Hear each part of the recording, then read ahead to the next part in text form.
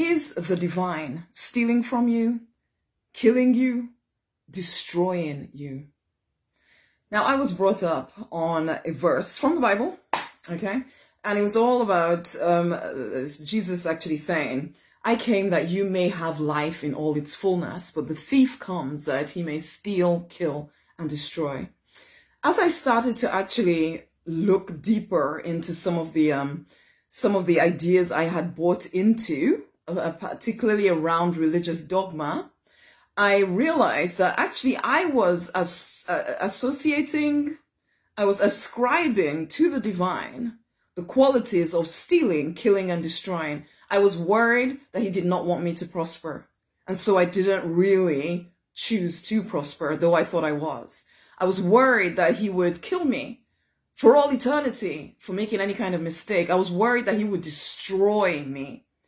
Now, bear in mind that the actual teaching said that it was the enemy, the thief, that came to steal, kill, and destroy. And yet I was ascribing to the divine these very qualities whilst telling myself, oh, I needed to be careful what I wanted. I needed to tame my desires. And it's sounding really holy, sounding really good. But it was all keeping me from my own prosperity. And I see so many religious people doing that right now. I know everybody wasn't brought up with the Bible or any of the stuff. Some of you might not even know what I'm talking about here, but some of you know exactly what I'm talking about. But have you thought about it in this way? Think about how you think about your higher power. Do you see your higher power as something, someone stealing from you, keeping you from your own good, whilst telling you, or whilst you tell yourself that, oh, you know, if it's the divine's will, if it's God's will, just waiting on another word from the Lord, and all the while your life is fading away, you claim to believe that you should experience life in all its fullness, but you are relating to your deity, to your higher power, as though you should live life in lack and scarcity and poverty, because that makes you so holy. And you are fighting for the right to stay broke. You are fighting for the right to live in scarcity. Because when people like me tell you this stuff, there's a part of you, oh, I don't want to be too proud. You're not even questioning where these ideas are coming from. These ideas that keep you from your highest good. But I want you to question. I want you to think about what you're thinking about. I want you to think about what you're believing and what you're ascribing to the divine whilst telling yourself that you're worshiping the divine and you're being good and you know, you're honoring the divine. Are you though? Are you though? Or are you actually in some ways insulting the divine because you think that she is trying to keep you down? And you're making it sound as though it's a good thing. Are you hearing what I'm saying, honey? Do not let your need to be right about your dogma, your lifeless dogma. Don't let your need to be right about it be so big that you refuse to notice that actually you're believing lies, that you haven't questioned in so long. I was there, so I get it. Some of the stuff that I'm saying right now, I may not even have listened to myself 6 years ago, 7 years ago. But I hit rock bottom. And finally, I started truly listening to the divine, to God. And I finally realized I had been making these crazy choices that kept me down. Honey, come to the faith workshop. It isn't religious. It really isn't. When I talk about faith, I'm not talking about religious faith at all. I am literally talking about your ability to manifest the things that you desire in your life, because you are the one with all the choices. The divine is not holding anything back from you. You are the one.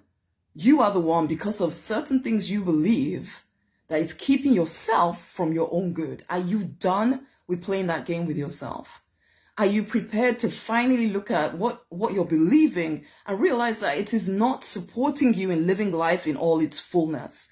You are meant to thrive and prosper.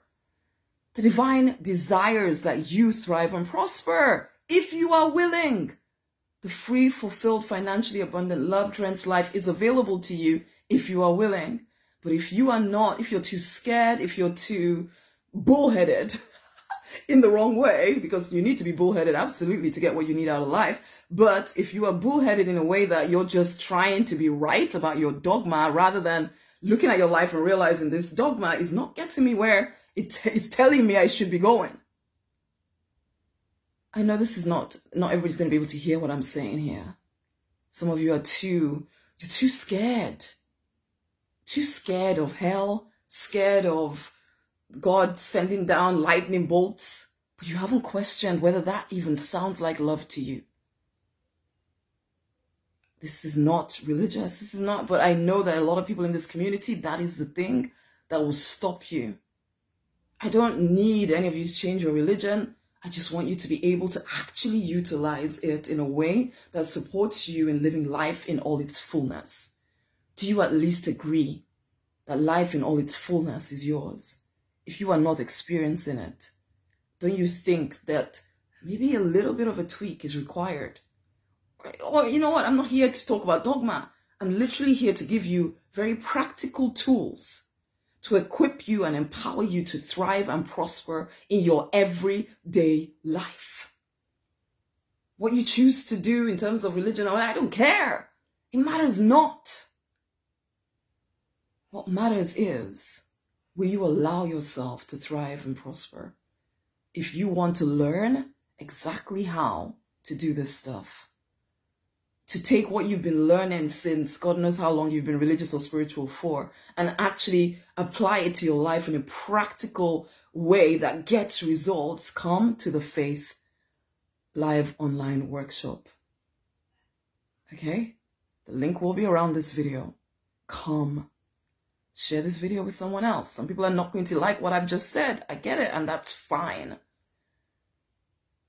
I come with a heart full of love, deeply desiring that we spiritual people rise in prosperity, rise in every area of life. The world needs us. But first and foremost, you deserve to thrive and prosper. Will you allow yourself to?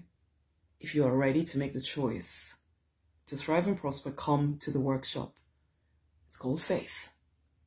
It's a live online workshop. I don't care where you are. As long as you have an internet connection and if you're listening to me right now, you have enough to be able to come through to the workshop. Okay? Come. As I say, the link will be around this video. Come. Share this video with someone else. Other people need to hear this stuff. Come. Okay? Much amazing love.